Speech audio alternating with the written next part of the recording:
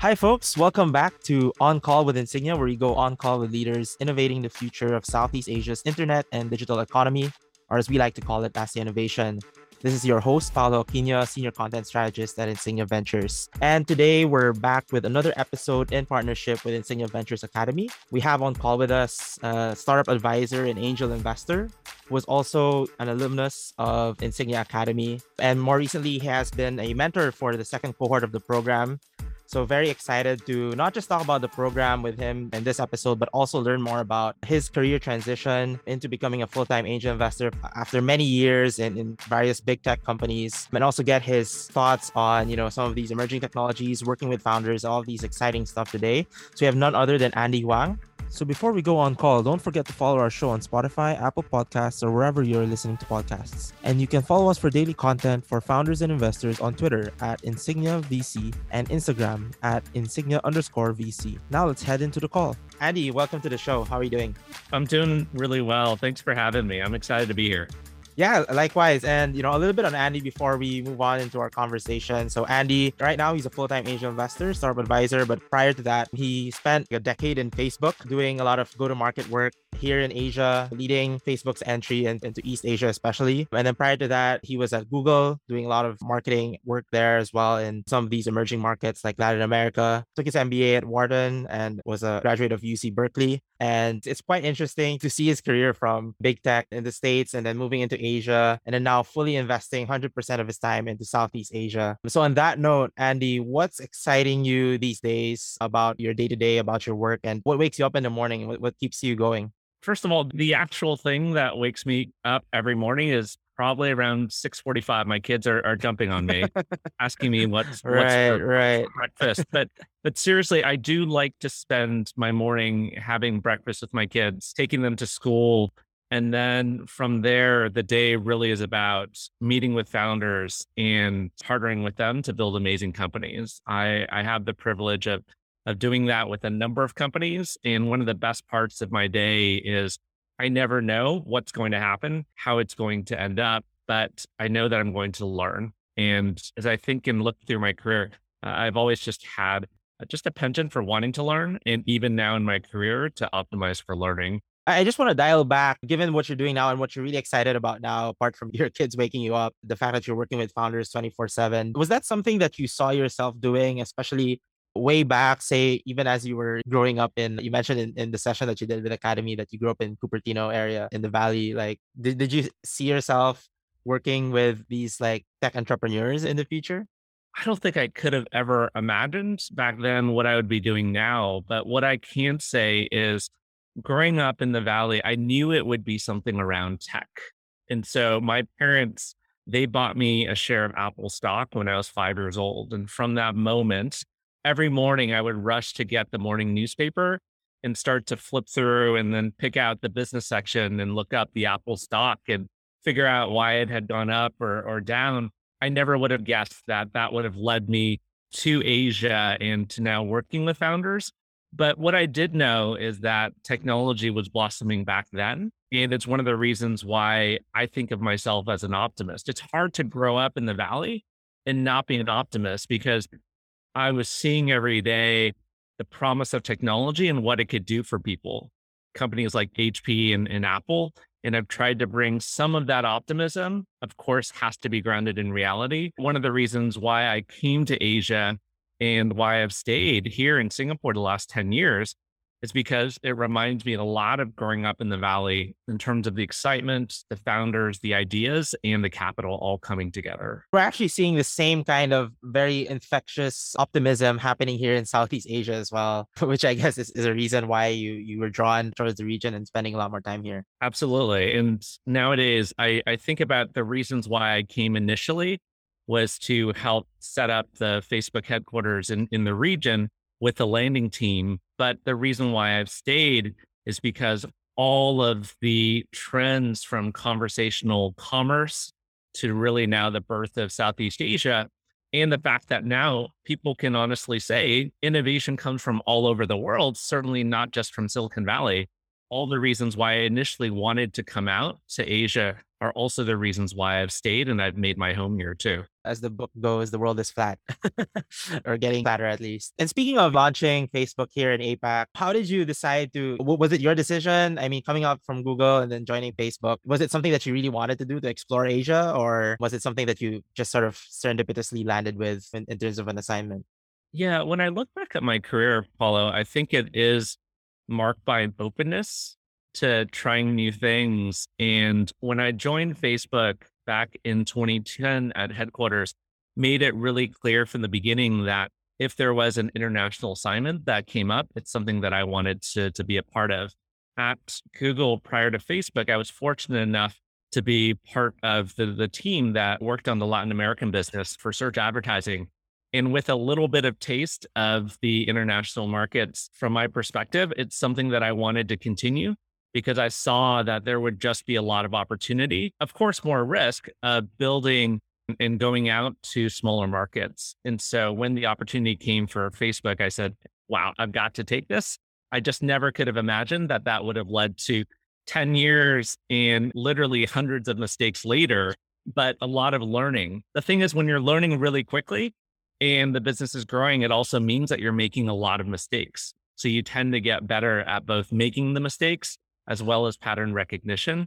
And I try and carry some of those experiences now when I work with founders. Speaking of learnings, and as you phrased it, making those mistakes, what are the most significant mistakes that you learned from your efforts to launch Facebook in the region here?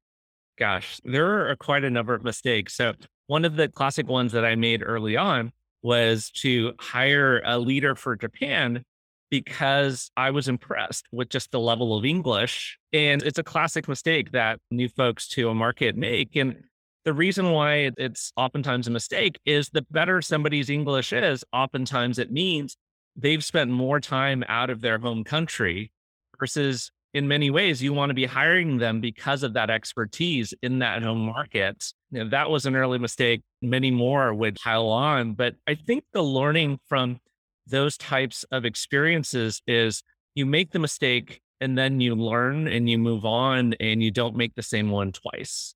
And as I look at the journey 10 years at Facebook and what I'm doing now, it's about just compounding the little learnings over time. And with the business that we're in now, early stage investing, you can still be wrong the majority of the time and do okay. And so one of my favorite statistics oftentimes is from baseball, one of the classic American sports, where if you're able to get on base just 30% of the time, basically, if you fail 70% of the time, you're still going to be one of the all-time best that's ever played the game. And when I think about early stage investing, it's very similar. We're making bet on companies and founders. We don't know which one will work out, and we may be wrong the majority of the time, but it's just about being clear and making good decisions so that a few of the bets end up paying off. We always talk about 90% of startups fail, and that's like pretty much almost become gospel in the startup world. But at the same time, along with that reality, as you mentioned, is also the reality that because startups fail that often, there's also always that opportunity to make some changes or pivot or do something new and work with the founders towards that. And speaking of your experience launching GDM strategies for APAC, and now as an angel investor, what do you tell founders from that experience that really is valuable to them at an early stage? Yeah, there's a number of different lessons, especially when I look at the time with Facebook. When I first came into the region, there were a number of markets such as Australia that already had traction. And then there were other markets such as China where we didn't have any business at all just because we had no users in China. And the team there did an awesome job of just building an export business from scratch into one of the largest businesses for Facebook in the region. So the lessons for the founders really are about oftentimes, first of all, having a vision or a hypothesis about a problem that you want to solve and the size of the market. From there, just trying a lot of different things, especially in the early days. And then in some ways, executing your way into strategy. I think the days of getting into a room with a whiteboard and saying, this is exactly how it's going to work out, I don't know that it ever played out as cleanly as that in the US. And it certainly doesn't play out that smoothly here in Asia. So it is about just making sure that the market is large enough, getting the right team, and then iterating yourself to success. And I think a large part of that is, again, getting the right people, because that's sort of the way that you figure out what works and what doesn't, especially if you don't have that experience in that market. So what do you tell founders in terms of hiring those right people to help launch in a second or third market, for example, or even work on commercialization or distribution? Yeah, I think even before founders start their first companies, just being clear on what is the problem that they want to work with and who have they worked with in the past or who is in their network that they want to solve particular problems with. I think it starts from there. And the reason why that matters is oftentimes the way that we draw it out in a deck for fundraising or a business plan is so different from how the business ends up. So it really is about how do you build a team that you ultimately want to work with? And then, in particular, for some of the work that I do with founders, how do you become the type of founder and leader that other people want to follow? When I think about leadership, it's not at all about a title, but literally, as you move forward and you turn around, are other people following you, not because they have to, but because they're excited about where you're taking them? So changing gears a little bit, going from Facebook and then now going into angel investing, and then of course spending a year in Stripe at least, like what was that transition like for you? And how did you make that decision to eventually work with startups full time as an advisor and investor? I do this exercise at the end of every year. Probably have done this for the last 10 years where I ask myself, am I still enjoying what I'm doing? Am I still learning? If the answer is yes, great. Let's go on for another year. And near the end of my time at Facebook, I was still really enjoying what I was doing, but I was thinking back to what was the part of that journey that I enjoyed the most. And for me, I came to the realization that it was the first year or two building the APAC business in Singapore when the teams were small and we were just building and making mistakes all day. And near the end of my time there, it was much more about scaling. And it also became a much more internal facing role as well. So I asked myself, how do I get back to the place where I'm spending the majority of the time with founders building their businesses? As companies grow, the challenges change as well. And for me, I realized that I was much better suited to spending lots of time with those founders. And that's really where I got excited. It was in the early days of working with them to scale their business using Facebook and Instagram. And so at that moment, I realized ultimately to spend the majority of my time with founders and to get back to that, probably had to start my own business or do something in the investment community. And that's what led me to leave and then start the business that I'm doing now. But in the spirit of optimizing for learning, as I was reconnecting with folks in the community and starting to meet with founders, the opportunity came up to build a risk team at Stripe. Although I had mentally prepared to start my own business, I took the Stripe opportunity because I said, I think I realized how important fintech already was and was quickly becoming. And I knew even a year or so at Stripe would give me the type of on the ground learning that would be so much more valuable than reading a lot of books or watching YouTube videos about fintech. And so it was an awesome experience. Really appreciate what the team is building there. And then for me, I realized after a year, there was still a lot more to learn, but I had what I needed to return and be a full-time investor. And nowadays, just the ability to focus on both B2B software as a service companies as well as fintech, some of that comes from the time that I spent at Stripe as well. So I guess in a way, Stripe was adding to your skill set and toolbox to be able to later on help founders across a variety of sectors. How did you position yourself? Because obviously becoming an angel investor, star advisor, you're pretty much on your own and you have to work out everything in the way that you engage with founders and try to get them to trust you and get your advice and all of that stuff. So how did you position yourself coming into this kind of career trajectory? I guess I was really fortunate in that regard, Paulo, because having been in Singapore and the Asian ecosystem over the last 10 years, many of these founders and even engineers at big tech firms, I had worked with or met with many of them. And so when I decided to go into full time investing, it was more reconnecting with folks that I had worked with in the past. And nowadays, I honestly don't think as much about proving myself. Maybe that's just me getting older. I worry a little bit less about that And it's more about how do I find the really interesting problems out there that people are solving? Either it's a market space or it's a particular country. And how do I just start working with them? Oftentimes it's either through referrals or just through building relationships over multiple meetings. That's really how I think about it. And so the benefit for me right now being independent, especially to start with, is that I'm able to move with maximum speed as well as flexibility. And so I don't know if this is the right model over time. That's where I'm going to just stay open and just continue to optimize for learning. But I know for what I'm trying to do now, which is to meet lots of founders and learn as much as I can. Gosh, the past year has been fantastic in that regard. Maybe you can share with our audience what's a day like in the life of Andy Wang, the angel investor. I would say this on an average day, there's probably 2 to 3 founder meetings. Either I'm meeting them for the first time, or these are founders that I have already invested in their companies, and these are check ins. For those types of meetings, I'm trying to move them off of Zoom and just do more founder walks. I feel like when we get out there and we're walking together, there's a different type of energy. So trying to do that more and more. That's a typical day. The thing that I'll say is every couple of weeks, I do try and take a day or two just with no meetings so that I can learn about new spaces and just be intentional about how to spend my time, reflect on some of the decisions that I've made, some of the mistakes that I've made as well, and then also reconnect with some investors in the community and plan for the next couple of weeks. So that's part of the flexibility that I'm able to have now, because as an early stage investor, oftentimes we're not going to know whether we did a good or a bad job for quite a number of months, potentially even a few years. So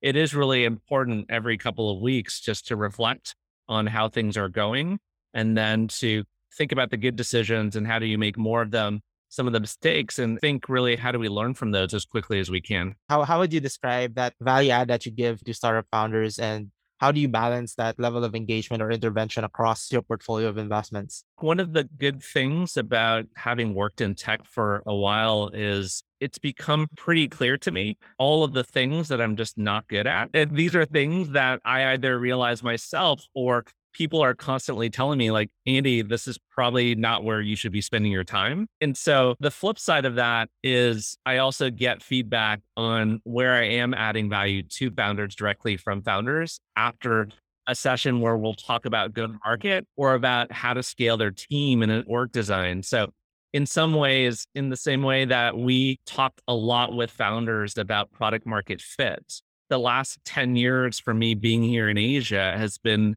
finding my own product market fit, if you will. The feedback that I get really is around go to market and people, culture growth, and org design.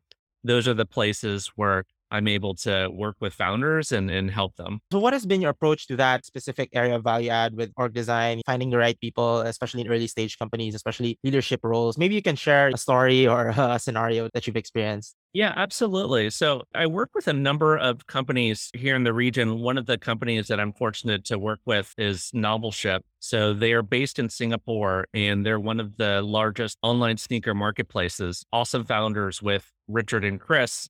And so they have such a strong vision for what they want to see in the future. And how I work with each company is a little bit different. How I work with the two of them is oftentimes just sitting down and talking, what are some of the most pressing challenges that they're facing? And they've got just an incredible background of being sneakerheads, where I try and round out some of their experiences is how do we scale the team into additional countries? How do we help scale the company through additional fundraising? So it's looking for complementary skill sets. And that's one of the things when I'm investing in a company or advising, just to look for founders that have complementary skill sets so that we know this is an area where we may be able to work together. And I try and be upfront as much as possible. Again, these are the 10 areas where I'm probably not going to add a ton of value, but these are the 1 or 2 that I think we might be able to work together on. But at the end of the day, look, it's not about the advisors or the investors.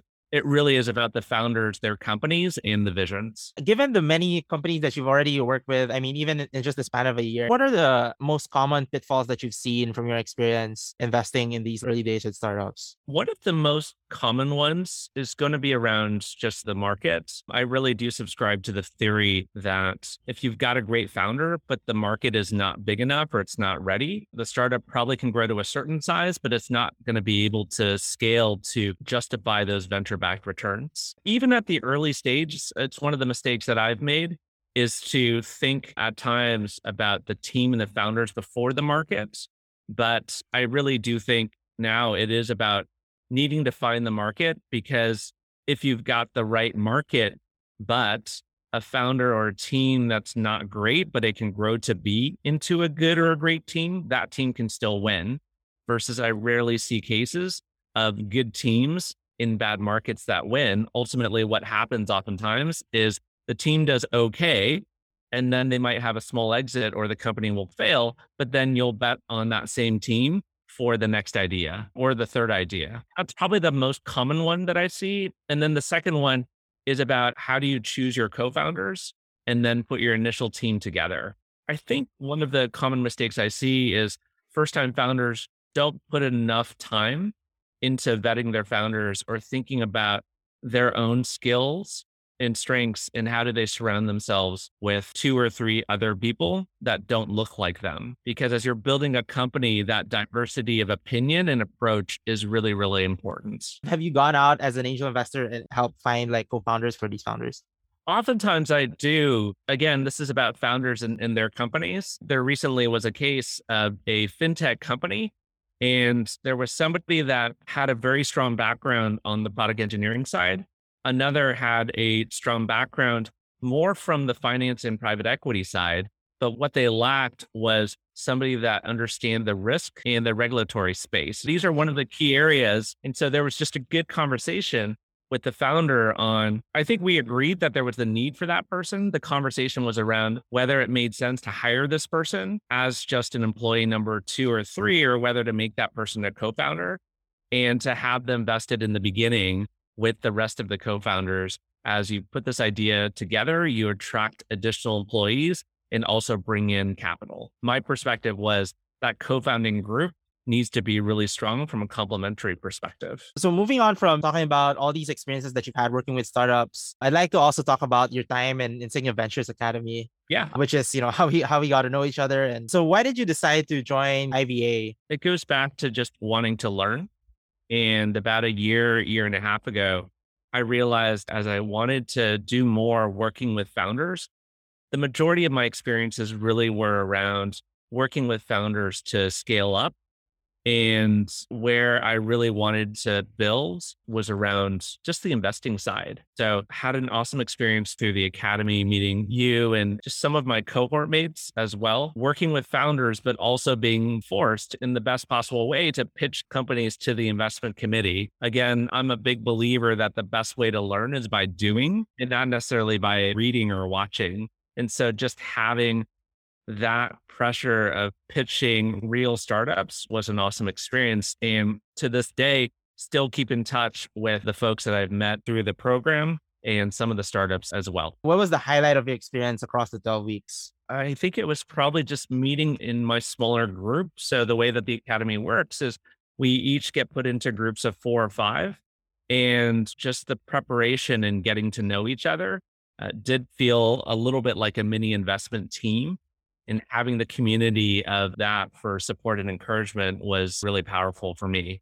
And even now I keep with the folks there. I think you had Mohammed on a couple of weeks ago. How has the program influenced you in that regard? Because you were already transitioning into becoming an angel investor prior to joining IVA, I suppose. Where IVA really helped me the most was just the discipline of not only meeting with founders, but also justifying what was it about those companies, whether it's from a product, team, market perspective, writing down what some of the assumptions were, almost as if we were working in a VC firm. And the reason why that was useful is it's allowed me to learn, but also now maintain that same level of discipline. Now I'm investing my own capital and I'm not presenting to an IC. Just the act of being super disciplined about how I think about investing. When I say no, why is that? When I say yes to an investment decision, making sure that I do the appropriate due diligence. So I think it's helped me introduce rigor to the investment process. And that was something that's really helped me now as I'm independent. Speaking of what you've learned from the program, do you have any advice for tech operators out there who are looking to angel invest, especially here in Southeast Asia? One of the first pieces of advice, I try not to give too much advice. A lot of time I may be wrong. And I know for each of us, we have a different path. But I really am a believer that the best way to learn oftentimes is through doing. And so the analogy I'll give is this. For many of us, we went to school and university. And when we paid our tuition to the university, we paid a certain amount of money. In exchange, we learned something. When we were done learning from the university, we would have never gone to the university and said, "Hey, I want some of my money back." What the tuition was in exchange for learning. And that was for the most part theoretical learning. But with angel investing, I do think the best way to learn about this is not to just read about it, but it really is to invest in a couple of companies and then learn about the journey and the experiences and then learn the mistakes, but in a real world setting, and then adjust and iterate as you go. It's not necessarily about making 50 to 100 bets initially, but it is about making the first couple of choices because doing it in actual companies and trying to work with the founders is a lot different than holding a virtual portfolio. Yeah, thanks so much, Andy, for having this conversation with us and going on call with us. And now I'd like to move into our rapid fire round and ask a couple of quick questions, and you can give some short and sweet answers. But first, a message from one of our portfolio companies. Aspire is an all-in-one finance operating system built for fast-growing startups. It is an easy, fast, and scalable finance stack with solutions that include company incorporation, business accounts, corporate cards, FX, revenue management, and spend management services. Everything you need to get your startup up and running and to scale it globally, packed into one single account. And now they're offering the Insignia community an exclusive welcome offer. For a limited period up to 31st December 2021, startups will get a $250 cash reward when they open a new business account and make their first card purchase with qualifying merchants with the Aspire card, minimum of $5. Redeem the offer by going to the link in the episode description. Now let's head back into the call. The first one is, what are the top 3 skills of an angel investor? Long time horizon to have good instincts and then also to be focused on the areas that you know. Speaking of areas to invest in, would love to also get your quick thoughts on the metaverse as an angel investor. I really look at the metaverse as being the new operating system in the same way that people think about Android and iOS today. I think within a couple of years, that's how people will be describing the metaverse. So it's really a platform that the next generation of companies can be built on. I think it's definitely going to be a complete revamp. It's not even an evolution in a way. It's almost like a complete redefinition of what the internet can be. Earlier, you mentioned that your philosophy is learning by doing, but at the same time, I'm also curious to know what are some of your favorite books for founders or investors? I try and read as much as I can, frankly. I try and read across a lot of different areas, not just investing, but on philosophy. And for me, that's just one of the ways that I get really energized is learning about what other people have done. Is there any non-startup related book that you find very useful for you working in the startup ecosystem? One of the interesting ones I've read lately, it's called Bill and Dave. It talks about the founding of Hewlett Packard. Growing up in the Valley, Hewlett Packard was the Google and the Yahoo of the day. They were the ones innovating. The thing that many people who didn't grow up in the Valley don't know is that when we think about something that's quintessential Silicon Valley now, from casual Fridays to profit sharing, to even sitting in cubicles versus offices, all of that came from Hewlett Packard. And it was adopted later on by Yahoo, Google, and other companies. Even the buying of the land where you can hold annual retreats, like that gets traced back to HP. And the reason why I enjoyed that book a lot lately is number one, just to be reminded of what companies were innovative back in the day. But secondly, it's also a warning sign as well that if companies don't continue to be innovative, then they're really going to lose their luster. And you look at what HP is today, it's so different than what it was in the past. And it's one of the things I remember early on from my experience at Facebook. The Facebook sign at headquarters in California, on the other side of that sign is the old Sun Microsystems logo. And something that the company specifically did in the early days when deciding the sign to use, other than the fact that the company didn't have a lot of money, is they just turned that old Sun Micro sign around and they made it into the Facebook sign as a reminder of what happens when companies stop innovating. And it just served as a warning signal for us. Even as the company became more successful, we didn't really focus as much on that. And we focused much more on what is it ahead that the company still wanted to accomplish rather than all the successes from the past. Do you think it's inevitable in a way that these things happen eventually? Like there's always this turning of the page and nothing really lasts forever in that sense. And it's sort of human nature that to become complacent in that sense, even from an organizational level. For the most part, technology moves so quickly. We don't often see companies that are innovative and then they lose their window of influence and then they enter a new age of being innovative. We almost never see that. Couple exceptions. Number one would be IBM, where they dominated the hardware space. And then a lot of competitors came in, but then they reinvented themselves with IBM services. The other example would be Microsoft, where really they dominated the operating system space, the productivity software, and then they lost their way.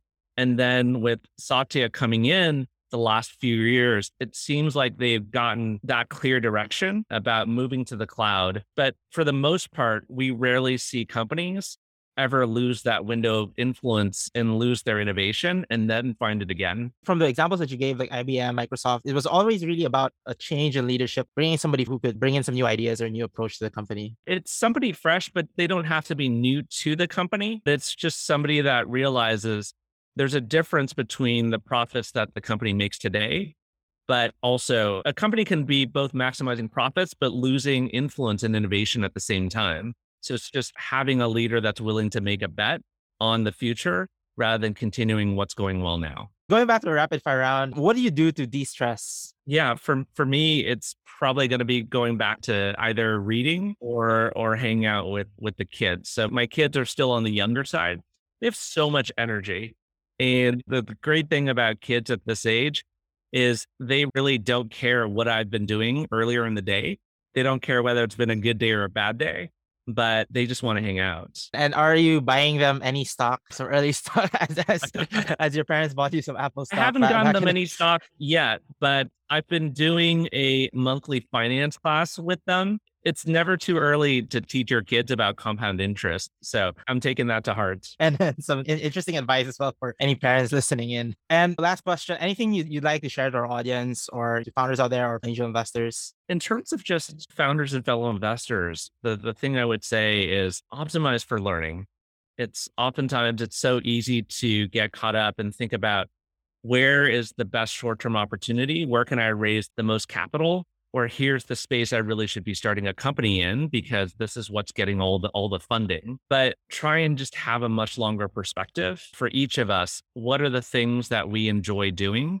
What are we good at doing? And how do we get to a place in our lives where we're spending the majority of time doing that?